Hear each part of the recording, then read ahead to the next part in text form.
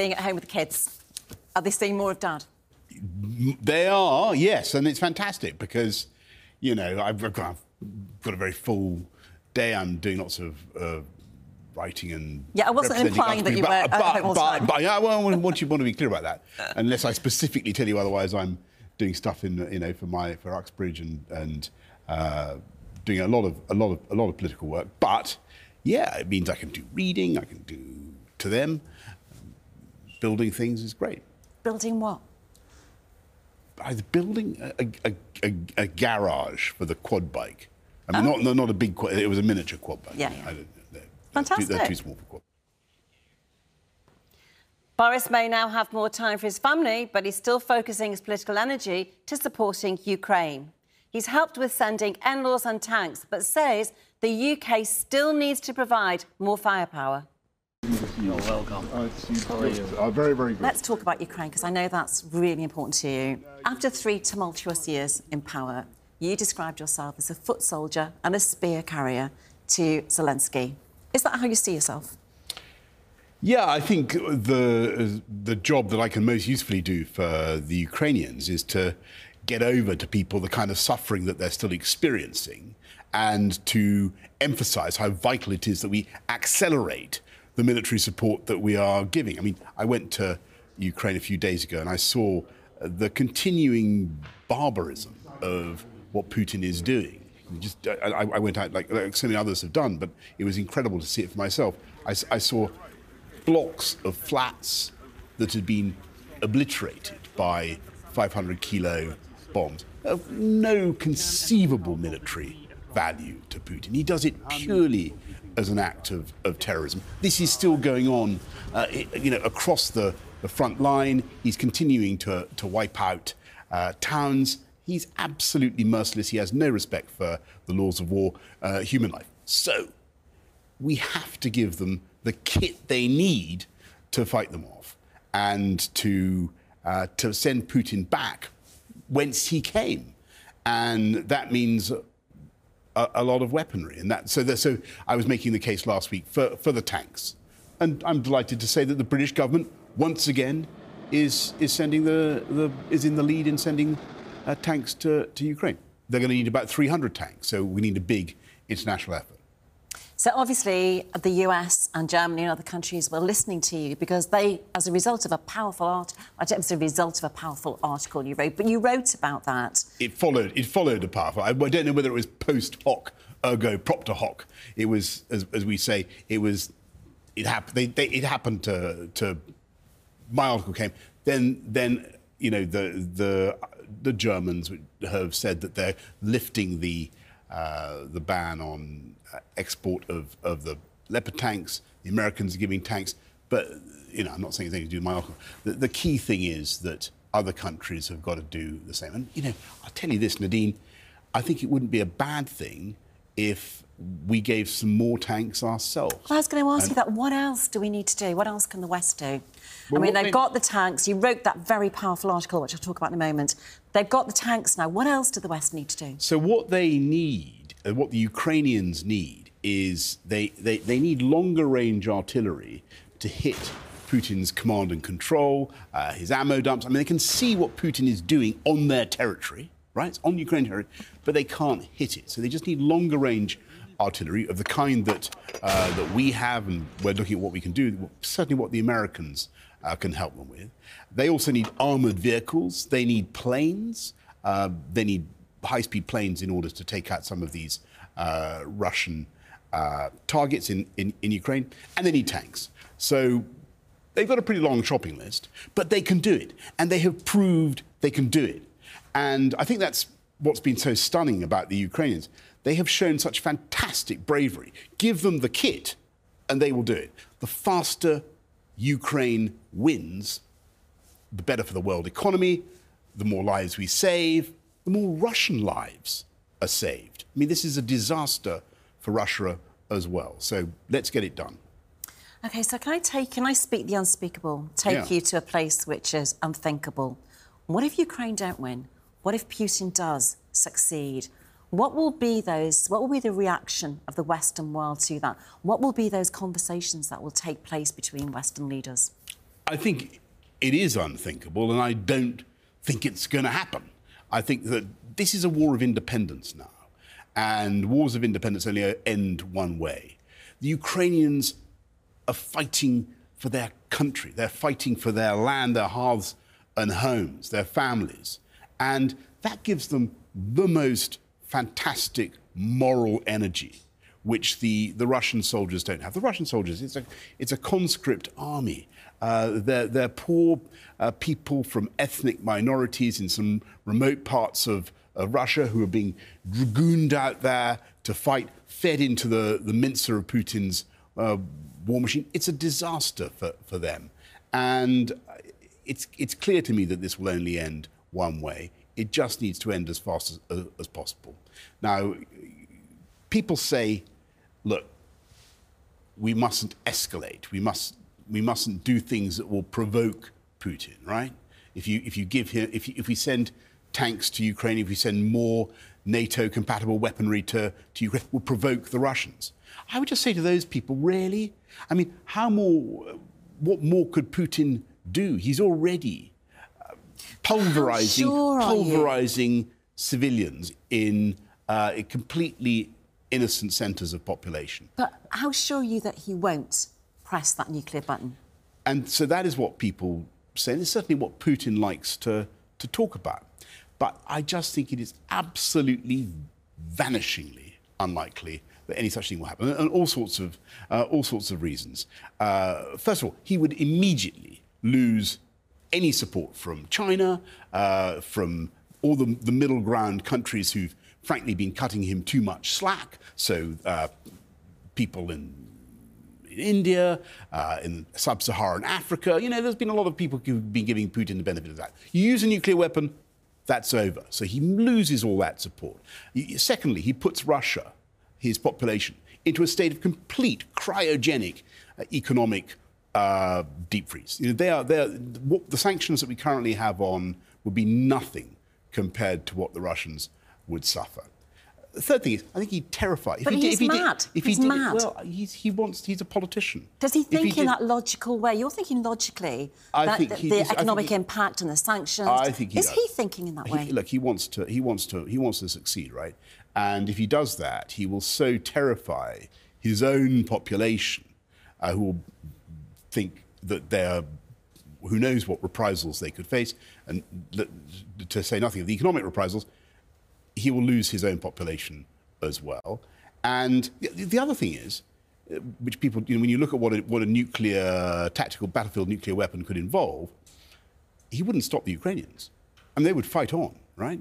So, in practical terms, it wouldn't make that much difference on the battlefield. He would simply forfeit any hope of keeping any opinion on his side anywhere in the world. It would be a disaster for him. So he's not going to do that. But fundamentally, here's what I would say. It's not our job to worry about what happens to Putin. We've got to stop focusing on Putin and focus on the Ukrainians. They are heroic people. They've been fighting like absolute, with all the heart and courage of a lion. They've been fighting like lions. And they are going to win. We should focus on supporting them. And that is how to do this. So can I just ask you one last question on Ukraine? And that's about your relationship with Zelensky, which is obviously of mutual respect. And you guys have a bond. And what would you say was at the root of that bond? I read that you were talking about, you'd seen the graves, you'd heard all about the rapes, the mass murders, and many of those murders have been of children. Is it being fathers? Is it your basic... I think it's very simple. I think it's... Look, I was lucky to meet Volodymyr Zelensky very early on in his time.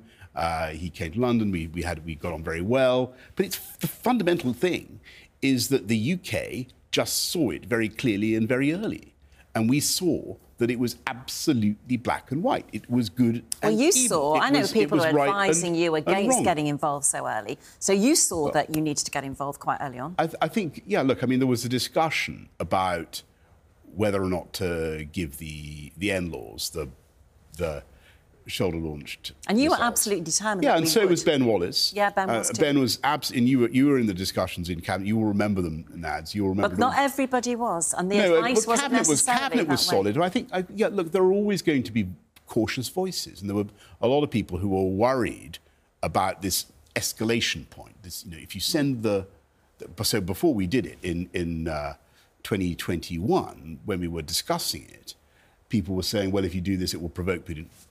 He was going to do it anyway. Yeah. It was totally right. When those N-laws... And they're saying the same thing now. That was the advice then. If you provide the N-laws, you're going to provoke Putin. The advice is the same now. And that's why it's so important to get over that if you want peace, which I do, then you've got to help the Ukrainians win as fast as possible. Welcome back to Friday Night with Nadine. You're watching my first ever show and exclusive interview with Boris Johnson. He opened up about Partygate, Rishi Sunak and opposition leader Sir Keir Starmer, or as Boris calls him, Crasheroony Snoozefest. I know you, and I know you are the very last person ever who would willingly, without being dragged there, go to a party. Boris, I know you're not going to like me saying this, but you're not actually big on the small talk and parties. And you're the last person who would be at one. Do you think it was wrong? Sorry, but you're not. You're just not a party animal. Right. Do you... I'll take it from you, Nadine. OK, all right. So, do you think it was wrong of you to focus all your attention on making sure we made the vaccine, we delivered the vaccine, we were one of the first countries to lift restrictions? Or do you think you should have been prowling the corridors of 10 Downing Street in that warren of officers, checking up on 250 employees and asking them what they were doing on the Friday nights when you were in Chequers? As you know, there's a parliamentary committee looking into some aspects of this, and I better be, of course, respectful of them. But I just repeat what I've said before, and I hope is obvious to everybody that anybody who thinks I was knowingly going to parties that were breaking lockdown rules in Number 10, or then knowingly covering up parties that were illicit, that were other people going to... That's all strictly for the birds. If anybody thinks that, they're out of their mind. I've got to wait for this thing to conclude. And what I would say is that we all thought what we were doing, or certainly I thought what we were doing, was within the rules. And what we certainly thought was we were working blindingly hard on some massive priorities for the country. So what we were doing was getting that vaccine rollout organised. We were thinking desperately about how to, went through lots of phases, how to ramp up testing and all the rest of it. I mean, it seems, thank goodness, that era is behind us. But one thing one thing people forget, well, let's pray it's behind us, but one thing people forget when I'm thinking about the vaccine rollout is, we've got I think the third anniversary of BREXIT coming up, or the third anniversary of the day when we actually came out of the EU. And you don't hear it much these days, but it is absolutely the case that had it not been for our ability to do our own regulation, had it not been for the fact that we come out of the European Medicines Agency and the MHRA, the Medical Health Regulation Agency, was now totally free to decide how fast to approve a vaccine, we wouldn't have been able to do that vaccine rollout so fast. And, it is literally true that Brexit helped save lives. And, people's eyes, bulge a bit when you say that. But it happens to be true. And it's something we didn't hear a lot at the time. I'm proud of that. I'm proud of all the work that those people did. So you and Rishi were both fined. He lived in a flat above number 10. You lived above number 11. And he's been fined again now. Is Rishi some kind of out-of-control maverick, do you think? Look, let me be very clear. As politicians say, the fact is that the Conservative Party can certainly win the next election. And can we? Yes, Labour at 29 points ahead in the polls. Can we win the next election? We've got about, let me get this right, we've got Well, we're in a worse we've got almost 2 years than 97 today. We've got almost 2 years to go before there has to be an election. I mean, I think you don't have to have an election until January 25. So that's almost 2 years. But we're not going to. We're not going to go to January 25, are we?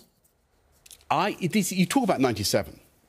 I remember 97. I fought that. Did you fight the 97? You didn't. You're far too young to have fought. I was running a campaign. Yeah, but okay, well, you're far too young to have fought. I'm older than you.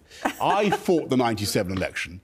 I was there, and I remember what it was like. And it was really, really tough. And you had, I could just feel that you could feel this movement of voters actively who wanted Tony Blair, and that is just not happening now. I don't feel it. The Sir Crasharoony snooze fest, the human bollard, Keir Starmer. That is, he thinks that he's going to get people to vote Labour just by standing there and doing that. It's not going to happen. The economy will start to improve, inflation will come down, people will reward the Conservative Party, they'll reward the government for being sensible, for cutting their taxes, and for getting things done that they need done, fixing the things that Rishi has said that he's going to fix. And never forget, when it comes to it, it's going to be a very clear choice. Do you want the Conservatives, who are going to manage the economy sensibly, not put taxes up any further, in fact, cut taxes? I mean, of course, the taxation situation has been very, very difficult because of COVID. The huge expense that we had to go to, 480 billion we had to spend on looking after people during COVID. It was massively expensive. It had a big fiscal impact. But Labour, everything they say makes it perfectly obvious that the taxes would be even higher. They're not in a position to control the unions because they're actually funded by the unions. I think that you'd have a very interesting situation. They would be gravitationally sucked back into the orbit of the EU. I think that'd be very wrong for the country. It would lose us a lot of opportunities that we currently have. The final point: this is a very tense time internationally, and people want the UK to be strong. And we've talked a bit about what the UK has done on Ukraine. And I do think that the UK has been absolutely indispensable in helping to fortify the West and to give the Ukrainians the support they need. Will that happen? Would you have a robust, strong UK under a Labour Party when you have 8 of the shadow front bench, including the shadow Foreign Secretary, David Lammy, who actually, you talk about Putin waving the nuclear weapon, 8 of them have voted to get rid of our independent nuclear weapon. And would you have a government that really stood up for our armed forces, Nadine, when Lisa Nandy, who I'm sure has some role on the Labour front bench, I can't remember exactly what it is now, but she has said she wants to get rid of our armed services in favour of a gender-neutral security agency or something. So, look, all I'm saying... Shadow levelling up secretary. Thank you, sorry. How do you know that? Incredibly clever of you. Just know some things. Boris also lifted the lid on why Keir Starmer, who he called Mr Snoozefest, has absolutely no chance of winning an election. Let's take a listen. The Conservative Party can certainly win the next election. And can we? Yes, Labour at 29 points ahead in the polls. Can we win the next election? We've got about, let me get this right, we've got we're in a worse position than 97 today. We've got almost 2 years to go. Sir Crasharoony snooze fest, the human bollard, Keir Starmer, that is, he thinks that he's going to get people to vote Labour just by standing there and doing that. It's not going to happen. The economy will start to improve, inflation will come down, people will reward the Conservative Party, they'll reward the government for being sensible. But what does Boris do to unwind? It might not be what you think, but let's have a listen. Something I know about you that other people don't know is that you're a big fan of Peter Sellers. So what is your favourite Peter Sellers film or scene, or what is it about Peter Sellers? Well, OK, these are very unfashionable. It is unfashionable. It is totally unfashionable. I find the Pink Panther films almost sort of, I laughed so much that I almost black out. Me too. So, you know, but I watch it, some of my older children, no, they love it too. They love it too. But who was I watching it with? My children love it. Some people are just absolutely kind of stony-faced about this. And anyway. Can you do a Clouseau impersonation? I think it'd be very wrong. I'm not going to. But what I do, No. This is not the time, Cato.